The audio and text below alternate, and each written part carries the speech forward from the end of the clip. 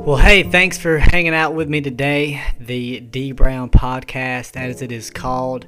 I am trying my best to make episodes. If you listen to these, thank you for subscribing or following or whatever it is called on the podcast app that you're listening to this on. I just want to let you know before I dive into today's topic that it is going to be my best. I'm going to try my best to put out, podcasts more frequently.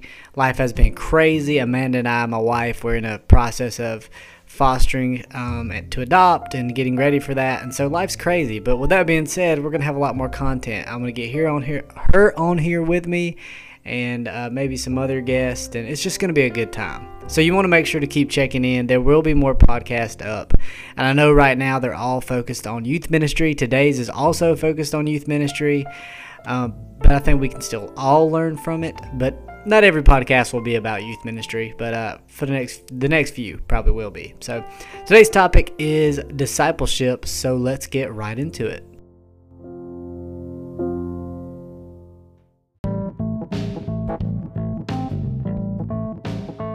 Youth ministry is bountiful with fun and engaging activities and events, right? There's nothing quite like getting to watch students try to guess which fact is a lie during an icebreaker, cheering them on as they eat a blender full of McDonald's food. I don't know if you've ever done that, but you basically take a bunch of different foods from McDonald's and throw them in a blender and get a student to drink it.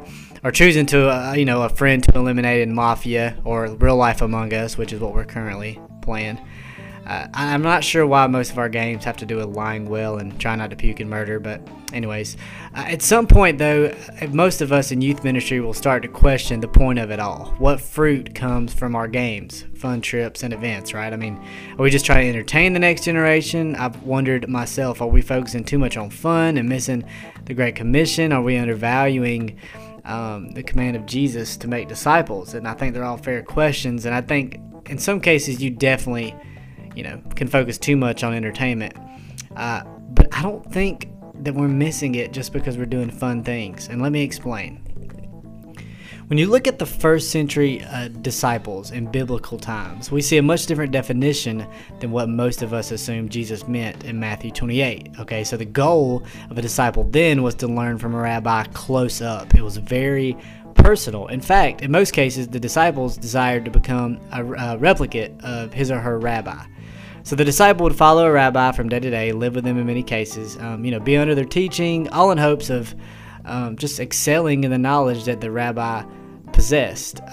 There was no curriculum or programming when it came to the discipleship plan then.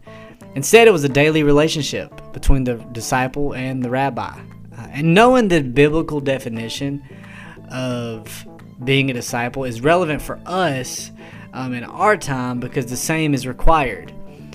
Our culture, of course, looks a lot different than when Jesus lived.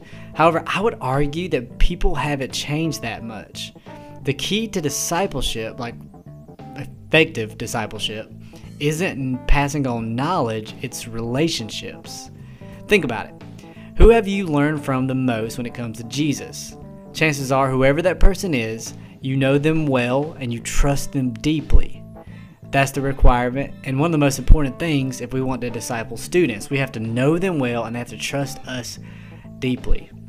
Unfortunately, I guess, depending on how you look at it, this takes time. One sermon won't do it. One weekend service won't cut it. An awesome summer camp won't provide it. If proper discipleship requires gaining trust, then proper discipleship is gonna go slow. This is why we have to stick with it and have to be consistent when it looks like nothing is happening.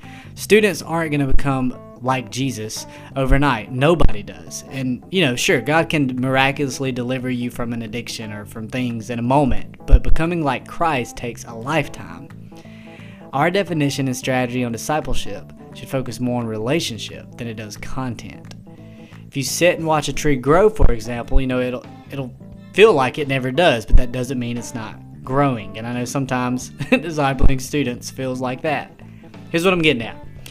I know sometimes the games and the events and the continuous conversations over and over about how you shouldn't do that thing, bro. I've been told you that's not a good thing to do. Why do you keep doing it? Why do we keep having these conversations?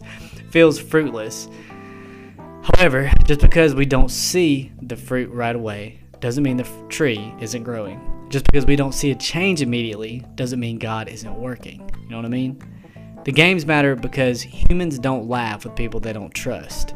The conversations matter because humans won't replicate people that don't listen. The events matter because humans grow closer as they build memories together, even the silly ones. It all matters because they build trust. And if students can't trust us, they'll never let us disciple them. So in conclusion, today on our podcast, I just want to challenge you guys if you're in youth ministry, or maybe you have kids, or maybe if you follow Jesus and you're just pouring into somebody, you're discipling somebody.